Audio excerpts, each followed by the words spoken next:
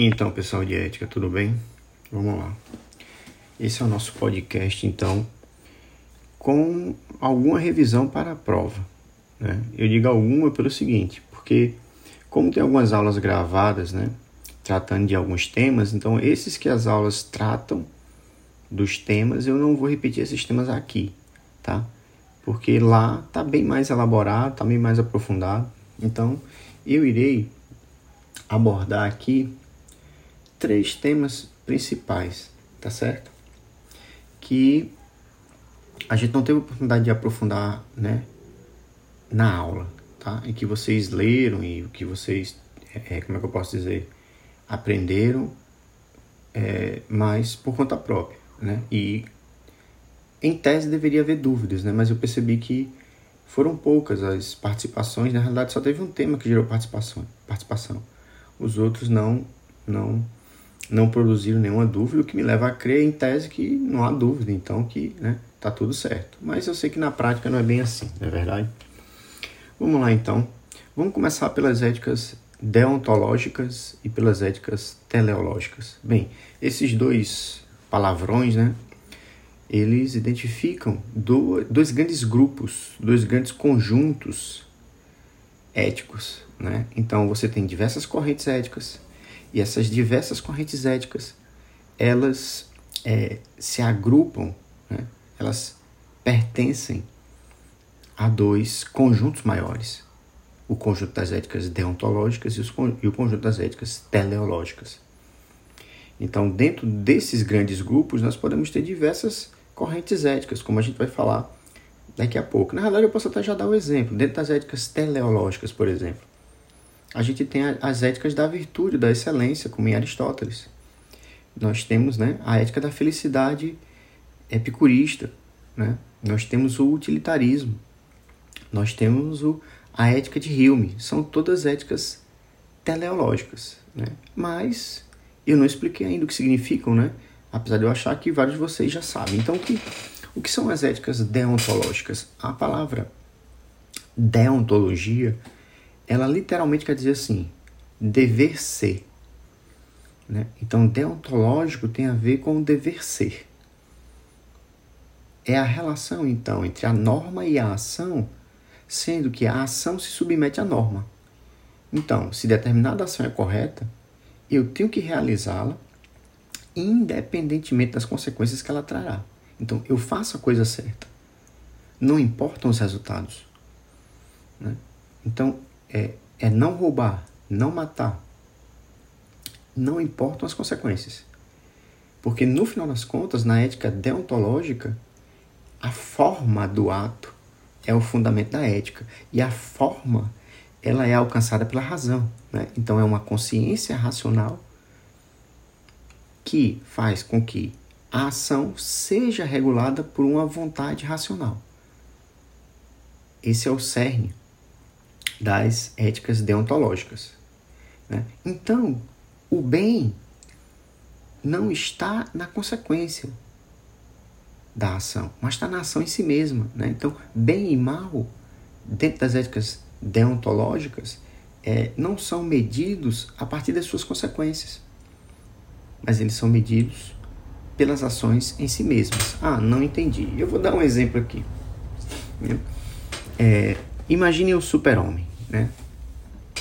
E a gente até discutiu sobre isso lá. Tem uma coisa muito interessante sobre o super-homem, inclusive tem até uma cena no filme chamado Kill Bill, em que o Tarantino ele faz essa reflexão, né? E aí, pensem comigo aqui, né? O super-homem é um herói muito interessante, porque ele é kryptoniano, não é isso? Ele vem de um outro lugar. Tem todo um conjunto de relações aí, né? Com o Salvador, né? Com Jesus. Até o nome dele, Kal-El, né? Lembra algumas... indica algumas questões aí. Mas vamos lá. No caso, então, super-homem, ele não se disfarça, né? Aquela roupa é a roupa dele mesmo. Aquela cara é a cara dele mesmo, né? Ele é o super-homem, né? É isso que é interessante de se ver. Só quando ele vira Clark Kent é que ele se transforma no alter ego. Então, o super-homem não é o alter ego de Clark Kent. Clark Kent é o alter ego do super-homem, né? E por que isso é importante?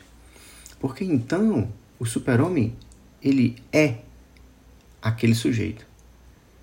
E ele faz tudo corretamente. Ele é aquele cara que segue as leis. Então ele está ali, né, perseguindo o sujeito, né, por um crime em território americano.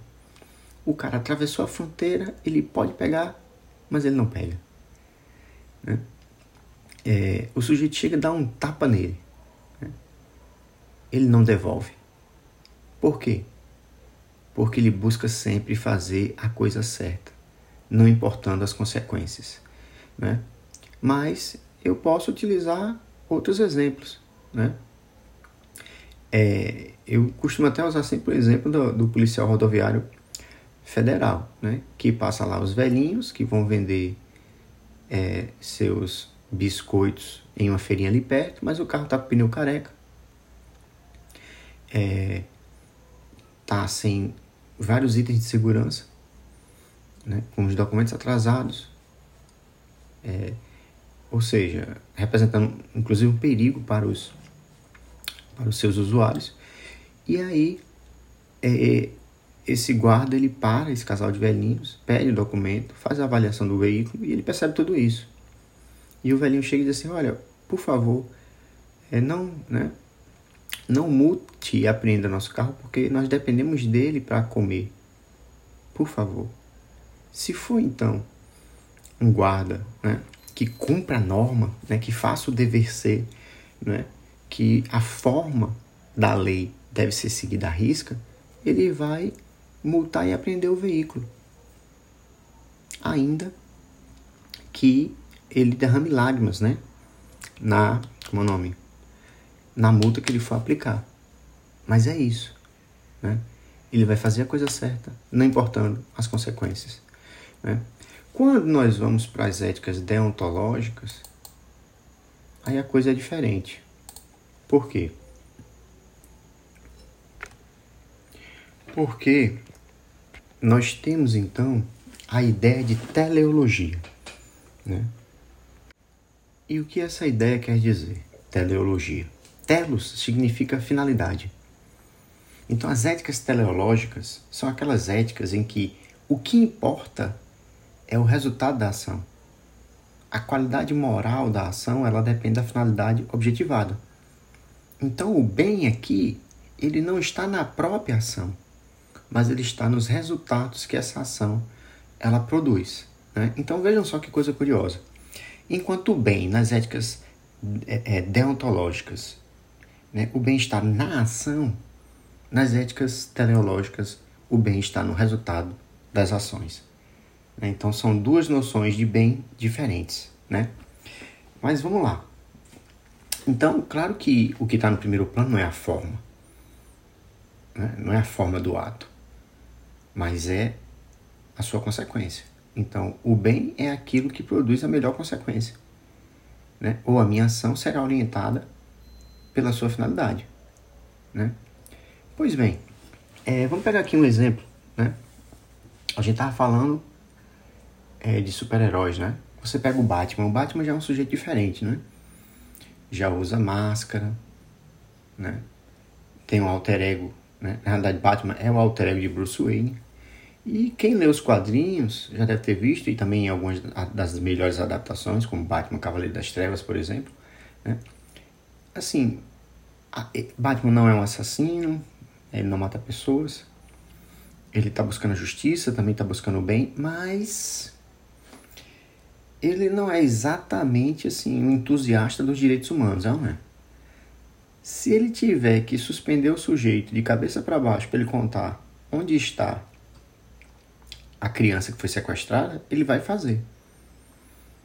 Você não imagina o super-homem levando um cara para uma altura bem, né, tremenda e olhando assim, ó, se você não me contar onde a criança está, eu solto você daqui. Né?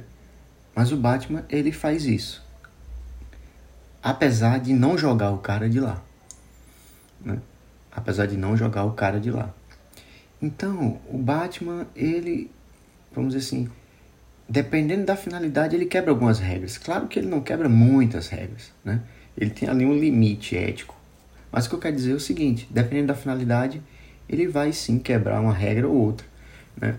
Ele pode perseguir o mesmo bandido que o Batman, que o Super-Homem tava perseguindo. Se fosse o Batman a perseguir e esse cara atravessasse a fronteira, o Batman isso não significaria nada. O Batman ia lá e iria capturar o cara e levar mesmo assim, né? E o que é que eu quero dizer com isso? Claro que são duas obras de ficção, né? São apenas modelos para a gente poder usar a nossa imaginação para fixar esses conceitos, né? Eu posso dar até um outro exemplo do julgamento de Salomão, né? Duas mulheres tinham duas crianças, cada uma delas era mãe de uma criança, e elas moravam na mesma casa. E à noite, uma dessas crianças morreu porque a mãe dormiu por cima da criança. E a criança não conseguiu respirar. Ela foi lá, né, trocou a criança morta pela criança viva da amiga dela que estava lá na mesma casa, né? Claro que a outra percebeu, evidentemente, né? E elas levaram a Salomão, que era conhecido por sua sabedoria, né? Salomão, o rei de Israel. E o que foi que houve? Salomão então diz assim: tudo bem, vocês dois estão dizendo que vocês são mães, exatamente. Tá certo, então, vamos saber quem é a verdadeira mãe dessa criança. Ele chama um dos guardas e diz assim: parta essa criança ao meio. E aí, quando o guarda está prestes a cumprir a ordem, uma delas se põe de joelhos assim: não, pode dar a criança para ela. Por favor, não machuque. Enquanto a outra permanece indiferente. Ora, Salomão, em toda a sua glória e sabedoria, percebe então que a verdadeira mãe é aquela que renuncia ao filho para que ele não sofra. Vocês vão de convir que ameaçar de dividir uma criança ao meio não é exatamente assim, seguir as regras e as normas, né? De forma, como é que eu posso dizer, plena, né? A perfeição. Não.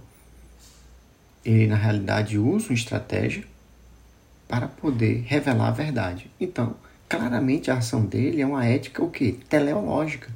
O que interessa é saber quem é a verdadeira mãe, ainda que para isso ele tenha que ameaçar a criança, né? Essa ameaça ela é completamente vã, né? Ele não tem a intenção de ferir a criança, mas ele usa esse recurso como um mecanismo psicológico que faz com que uma das mães, ou melhor, uma das pessoas que está ali se colocando como mãe, possa mostrar sua verdadeira face. E as duas mostram, né? Então esse é um ponto interessante, né? Beleza, pessoal. Vamos aqui agora mudar um pouco de tema, né? Vamos falar um pouco sobre Aristóteles, tá? Então, Aristóteles, vocês fizeram a leitura, né, do livro 1, e lá devem ter percebido vários momentos importantes, né? A gente poderia começar pelo primeiro deles, né? O primeiro deles. E aí, assim, claro, né? O Ética Nicômaco é o primeiro tratado da história da humanidade sobre ética. Tratado, percebam, Platão já tratava da ética, mas em diálogos, né? Mas quando você tem uma obra sistemática, organizada, um tratado, o primeiro foi Aristóteles, tá? E vamos lá. Para Aristóteles, o que é o ser humano? Nós somos animais racionais e políticos, né? É isso. A definição do ser humano é um animal racional político. E ele diz que esse animal, quando ele age, nós seres humanos, então, quando agimos, sempre nossas ações elas têm uma finalidade. E essa finalidade é o bem, né? Então, tudo que nós fazemos porque achamos que é bom. Esse é um ponto. Então, aí já meio que indica, né, a que grupo de éticas o nosso amigo Ari, ele pertence, não é verdade? Então, ele vai dizer assim, olha, existem bens nas mais diversas ordens, né? E o sumo bem é o bem mais importante. O sumo bem é aquele que está na esfera mais alta, né? E ele vai dizer assim, quando nós buscamos, então, essa questão do bem, tem um problema, que é o problema do conhecimento, né? Muitas vezes as pessoas não sabem o que é bom e o que não é bom para elas. Não sei se vocês concordam, mas pensem um pouco, né? Muitas vezes buscamos algo como se fosse bom, mas essa coisa não é boa. Ela pode ser nociva, ela é aparentemente boa. mas na verdade ela pode ser algo que venha nos prejudicar. Né? Então, Aristóteles vai dizer assim, cada um julga bem as coisas que conhece. Né? Então, quer dizer que se eu estou buscando o bem, eu devo então investigar o que é esse bem. Eu devo procurar então ter uma experiência que me permita, né, formar juízos adequados sobre esse bem. Por isso é que ele vai dizer que as pessoas que são jovens em idade, ou pessoas que são imaturas, no sentido do caráter, são pessoas que têm dificuldade, não é, em refletir sobre a ética. Por quê? Porque são pessoas que são muito voltadas para as suas paixões. Né? Então, se há uma hierarquia de bens, para nós seres humanos, o bem supremo é uma coisa chamada eudaimonia. Né? E o que é a eudaimonia? A eudaimonia é a felicidade. Né? A eudaimonia é a felicidade. Só que a felicidade para Aristóteles é algo diferente do que a maior parte das pessoas pensa que é a felicidade. E uma coisa curiosa, se vocês leram o texto, é perceber o seguinte: mesmo naquele período, muita gente acreditava em coisas muito semelhantes a que as pessoas hoje em dia acreditam, né? Então, lembram que a gente falou aqui agora há pouco, que cada um julga bem as coisas que conhece, e que para você saber, então, o que é bom, você tem que buscar investigar? Então, é impossível que você busque a felicidade se você não sabe o que é a felicidade. Então, você tem que ter uma noção do que é essa felicidade para poder saber se você é ou não feliz. Se você pode se chamar de alguém que tem a felicidade ou não. Né? E aí já começa o primeiro problema, porque algumas pessoas pensam justamente dessa forma. A felicidade é uma coisa que eu tenho. Né? E vocês devem ter visto, quem leu o texto, né? E eu presumo que a maior parte leu, já que entregaram os trabalhos, que ele diz assim, o vulgo, né, ele tende a ver a felicidade como uma coisa simples. Né? É simples a felicidade. É isso aqui. Né? E geralmente coincide com o prazer. Né? É feliz quem tem mais prazeres. Né? Alguns outros pensam, não, é feliz quem é rico. Riqueza é sinônimo de felicidade. E outros, um pouco mais sofisticados, pensam o quê? Pensam que a riqueza, ou melhor, pensam que as honras, a fama, né, o reconhecimento da sociedade é um sinônimo da riqueza, ou é um sinônimo da felicidade, desculpem. É um sinônimo da felicidade. E ele vai dizer, todos estão enganados. Né? Todos estão enganados. A felicidade não tem a ver com isso. Né? Então, com o que tem a ver a felicidade? A felicidade tem a ver com a ética. Né? A ética é o exercício da felicidade. Então, perceba, a felicidade não é uma coisa que eu tenho. A felicidade é uma coisa que eu sou. É algo que, né, ao longo do tempo eu construo. A felicidade não está na posse de objetos, nem de títulos, nem na forma como o outro me vê. Mas a felicidade tem a ver com a forma como eu ajo, como eu penso, né? Tem a ver com o meu caráter e com minhas escolhas ao longo do tempo. Né? Tem a ver com a forma como eu controlo meus apetites, ou seja, com a minha natureza animal. Tem a ver com o uso que eu faço da minha racionalidade, ou seja, se eu sou uma pessoa que busca refletir, que busca o conhecimento, né? Que busca o aprendizado. E ele diz que todos os homens, por natureza, amam aprender. Né? Ou seja, se eu desenvolvo essa face do meu ser, que é a dimensão intelectual racional. E também a parte política. Né? Quer dizer, se eu participo ativamente da vida em sociedade, né? Se eu me conecto com outras pessoas, né? Se eu busco construir a sociedade a partir de certos ideais. Então, se você for parar para pensar, para Aristóteles, a felicidade, né, ela tem a ver com eu transformar aquilo que eu tenho como potência, ou seja, como possibilidade, em ato, ou seja, em realização. Mas que eu construa a melhor versão dessas coisas. Né? Então, o que seria a felicidade? Seria a realização humana na dimensão animal, racional e política, ou seja, na sua plenitude conceitual, já que o homem é um animal racional e político. Né? Então, para ser feliz, eu tenho que me realizar nessas 3 esferas. E vocês vão de convir que não depende só de mim. Né? Tanto é que ele vai dizer, olha, se uma pessoa ela for muito doente, se uma pessoa tiver maus parentes, se uma pessoa for muito pobre, ela vai ter dificuldades em ser feliz. Significa dizer que ter uma família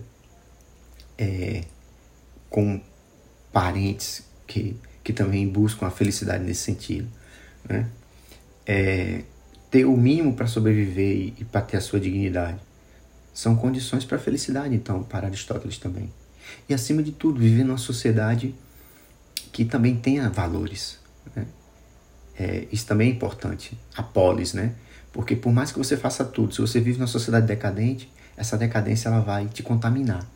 Né? Então, esses são alguns dos elementos do pensamento aristotélico. Né? Então, mais uma vez, a ética ela é um exercício. A felicidade ela tem a ver com aquilo que você desenvolve a partir das suas potencialidades, que você realiza a partir de si, né? Mas que tem certas coisas também que não dependem só de você. E claro, tem coisas que facilitam, né? Tem coisas que facilitam essa, vamos dizer assim, esse desenvolvimento. Né?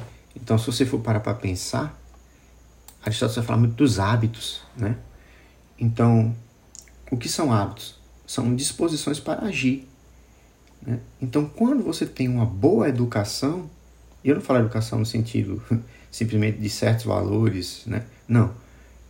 Quando você tem uma educação voltada para a excelência, né? Que era um conceito bem forte lá na Grécia, essa educação ela vai fazer com que você aprenda coisas, que você desenvolva hábitos e que esses hábitos se transformem então em ações.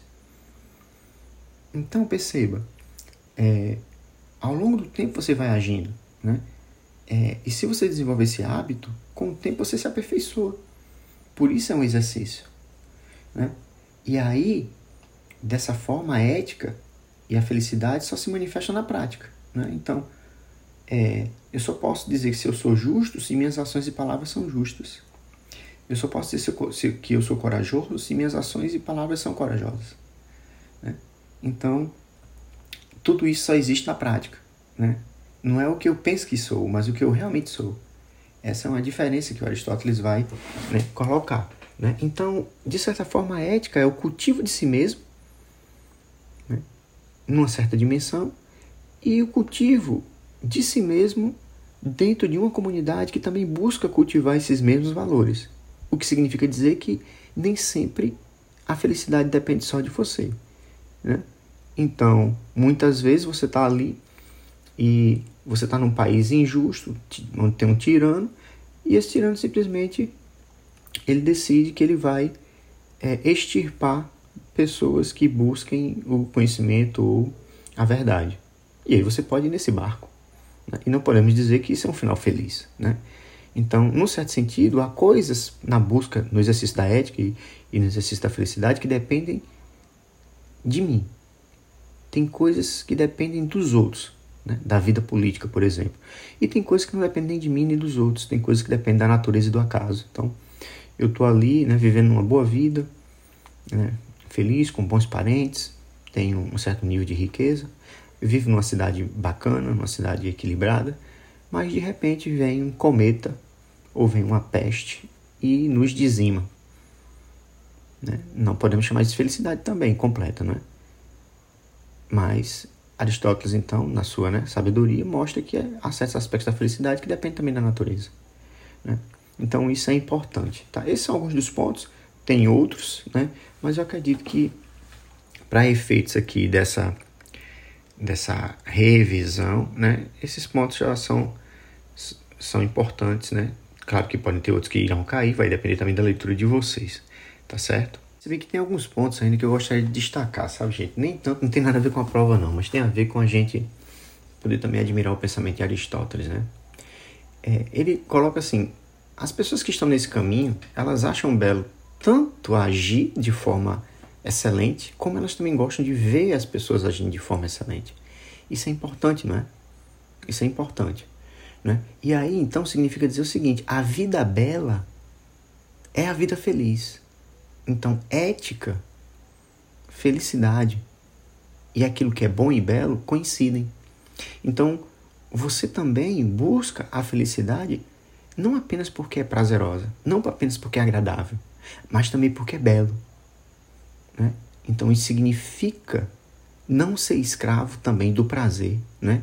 Pois o prazer pode te levar à ruína, né? Isso também significa não ser escravo das riquezas, pois isso também pode fazer com que você desenvolva vícios, né?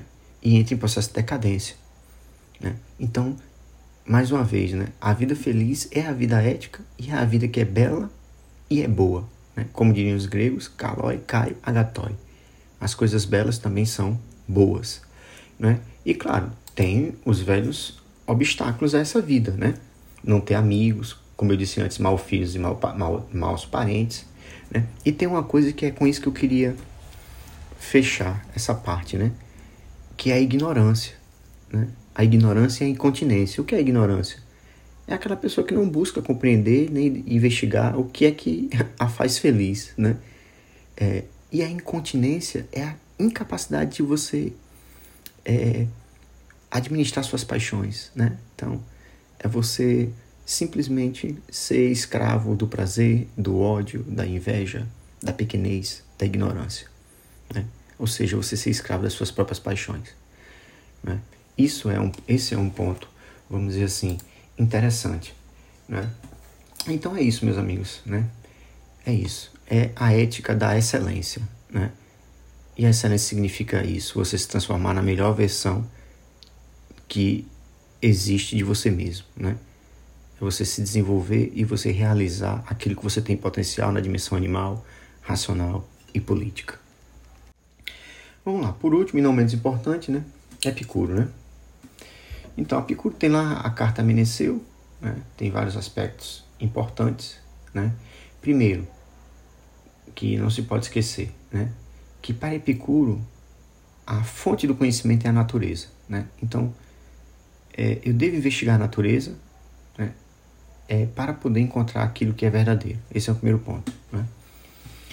E investigando, então, essa natureza, né? Que é a natureza humana, é a natureza da sociedade, é a natureza também, né, dos fenômenos físicos, né? Eu vou ter o fundamento para a ética, né? Então, eu sei o que é a ética a partir da investigação da natureza, né? E aí tem uma consequência interessante, que Epicuro vai dizer, então, assim: o bem, ele é o prazer, né? Ele é o prazer. O nome dessa escola é hedonismo, né? Então, Epicuro é conhecido como um hedonista, tá certo? Por que isso é importante? Porque então Epicuro vai dizer assim: o prazer é a chave da felicidade. Mas como assim? Que prazer é esse, né? Ele vai dizer, olha, né, que a gente pode pensar, né, que o prazer que ele está se referindo é cair numa vida de excessos, né? Glutonaria, né? Virar um beberrão, um incontinente sexual, né? Mas não é isso que Epicuro está se referindo. Pelo contrário, ele vai dizer assim: a felicidade consiste em duas coisas: a aponia e a ataraxia. O que é a aponia? É a ausência de sofrimentos físicos no seu corpo. O que é a ataraxia? A ausência de perturbação na alma. Então ele está dizendo assim: se eu não sinto dor no meu corpo e eu não tenho preocupações na minha alma, eu sou feliz. E aí eu abro um parênteses, né? Eu fui profundamente influenciado por essa noção de felicidade. Eu não tinha me dado conta de como a tranquilidade, ela é maravilhosa, né? E é isso que ele está dizendo. A tranquilidade da alma, junto à ausência de sofrimento do corpo, constituem a saúde plena do ser humano. A saúde da alma e a saúde do corpo. Pergunto a vocês: já aprenderam a valorizar a tranquilidade? A vida simples? Né? Eu diria até mais, né? A agradecer quando tudo está, vamos dizer assim, bem, sossegado. Né? É uma provocação, né? Então esse é um primeiro ponto, né? Mas para isso é necessário todo um processo, né? E aí tem uma coisa chamada tetrafármaco da alma, né? Tetrafármaco significa quádruplo remédio. E Epicuro acreditava que tinham 4 coisas que adoeciam as pessoas. Todas elas produto de uma coisa chamada opiniões vazias, né? Ou seja, uma espécie de fake news da antiguidade, né? Opiniões completamente sem fundamento, mas que as pessoas se orientavam por essas opiniões para tomar suas decisões. Tá certo? Quais eram essas 4 fontes de problema para a alma humana? Primeiro, a questão dos deuses, né? Então a maior parte pensava que os deuses estavam ali te julgando, te observando o tempo todo, e Epicuro vai dizer, não, os deuses são perfeitos, né? Os deuses estão em perfeição, e aquilo que é perfeito não sai da sua condição para ir observar a vida dos imperfeitos. Então, né, que deuses seriam esses, né, perfeitos, se eles estivessem preocupados com aquilo que as pessoas fazem no banheiro, né?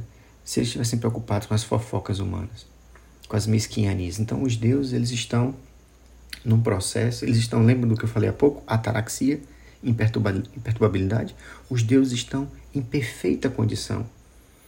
Eles estão imperturbáveis, eles gozam da felicidade plena, né? O que Epicuro até vai provocar dizendo o seguinte, que quando nós estamos tranquilos também, nós estamos numa condição muito semelhante à dos deuses, porque quando você está tranquilo, você não está se preocupando com a vida de ninguém, né? Então os deuses não são o tio ou a tia fofoqueira que está ali prestando atenção no que você está fazendo, né? Eles não estão ali para lhe julgar, para lhe punir, né? Ou para dar para você um doce se você agir corretamente, né? Não, os deuses não têm esse papel, eles são apenas modelos, né? E aí tem uma conclusão interessante. Nós temos uma falsa visão do que são os deuses. Essa visão então foi construída para que a gente pudesse então ser, vamos dizer assim, pudéssemos ser controlados por falsas noções religiosas. Essa é a ideia de Epicuro. Então ele não é ateu, ele acha que os deuses existem, mas eles são modelos, né? Esse é o primeiro ponto. O segundo tetrafármaco da alma é a questão da morte, né? E a morte, ele vai dizer o seguinte, a morte nada é em relação a nós. Epicuro acreditava que a alma e o corpo, né, ambos são físicos. O que significa dizer, em outras palavras, que quando nós morremos, tanto a alma quanto o corpo, né, entram num processo de dissolução, né? Tanto a alma quanto o corpo são formados de átomos. Átomos que, no caso do corpo, são mais pesados, no caso da alma, são mais sutis, né? Mais leves, né? Essa era a ideia básica de Epicuro. Então ele acreditava que o ser humano não é um agregado que se desfaz com a morte, né? E aí, qual a consequência disso? A alma é mortal. Não há alma imortal, não há vida após a morte. Ora, isso poderia apavorar algum de nós, né? Mas Epicuro vai dizer, olha, não há o que temer. De certa forma, nós estamos presos dentro dos muros da vida, né? Quando a morte chegar, nós já não somos. Por quê? Porque todo bem e todo mal está na sensação. Se eu não sinto, aquilo não me afeta, né? Se eu não tenho mais uma estrutura perceptiva, sensitiva, né, de pensamento, de memória, porque a morte já foi a dissolução de toda essa estrutura, então não há dor, não há sofrimento, mas também não há prazer nem alegria. Então o que é que há? Nada. Então Epicuro vai dizer, a morte nada é em relação a nós. Portanto, a morte não é um mal que deve ser temido, né? Ela é apenas o fim natural de todas as coisas que nascem, né? Então não devemos temer a morte. A morte não deve ser temida. Consequentemente, também não tem Hades, não tem inferno, não tem punição, né? Não há o que temer em relação a isso. Um terceiro ponto é o prazer. Ele vai dizer, o prazer ele é natural, ele pode ser acessado com facilidade, né? E claro, os prazeres da bebida não são interessantes? É porque ele vai dizer, olha, eles podem ser. Os prazeres do sexo não são interessantes? Sim, eles podem ser. Os prazeres da comida não são interessantes? Podem ser interessantes, mas o problema é o seguinte, sempre que você se excede, esses prazeres eles podem trazer mais dores do que contentamento. Então Epicuro ele propõe um cálculo dos prazeres e das dores, né? Se o resultado final for maior dor do que prazer, essa ação ela não deve ser consumada, né? Então, um exemplo interessante é de uma cirurgia. Uma pessoa vai e faz uma cirurgia, tem mais dor ali naquele momento do que prazer, mas o resultado, ele é um bem. O resultado é a saúde, né? O que também já demonstra que o pensamento epicuro é um pensamento teleológico, não é isso? Então, esse é um ponto interessante. O prazer ele é natural, né? E ele não vai ficar julgando os prazeres que as pessoas escolhem. Cada um tem que julgar, então, os prazeres que desfruta. Mas o que ele vai dizer é: será que todos os prazeres valem a pena? Será que não tem alguns prazeres que, quando nós escolhemos, eles trazem mais sofrimento do que prazer?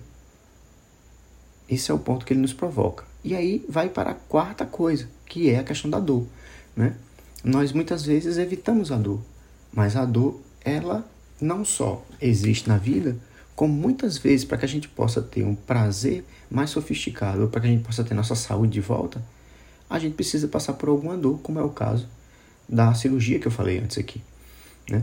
Então a Epicuro vai dizer o seguinte: a dor, ela vai acontecer, né? Mas o natural é o prazer.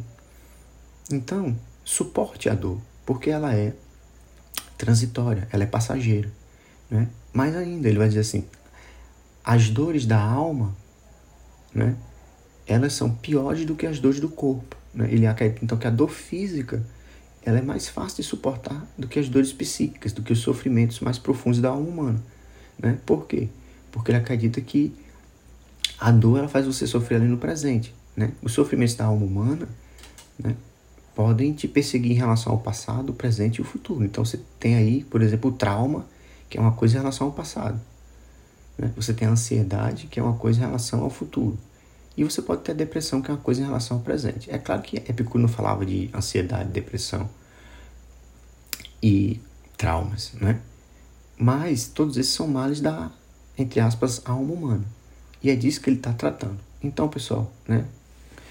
No geral é isso, tá? Espero que possa colaborar e que possa orientar vocês em relação à prova, tá? Para mais informações, leiam os textos. Em relação aos temas não abordados aqui, assistam às aulas, né?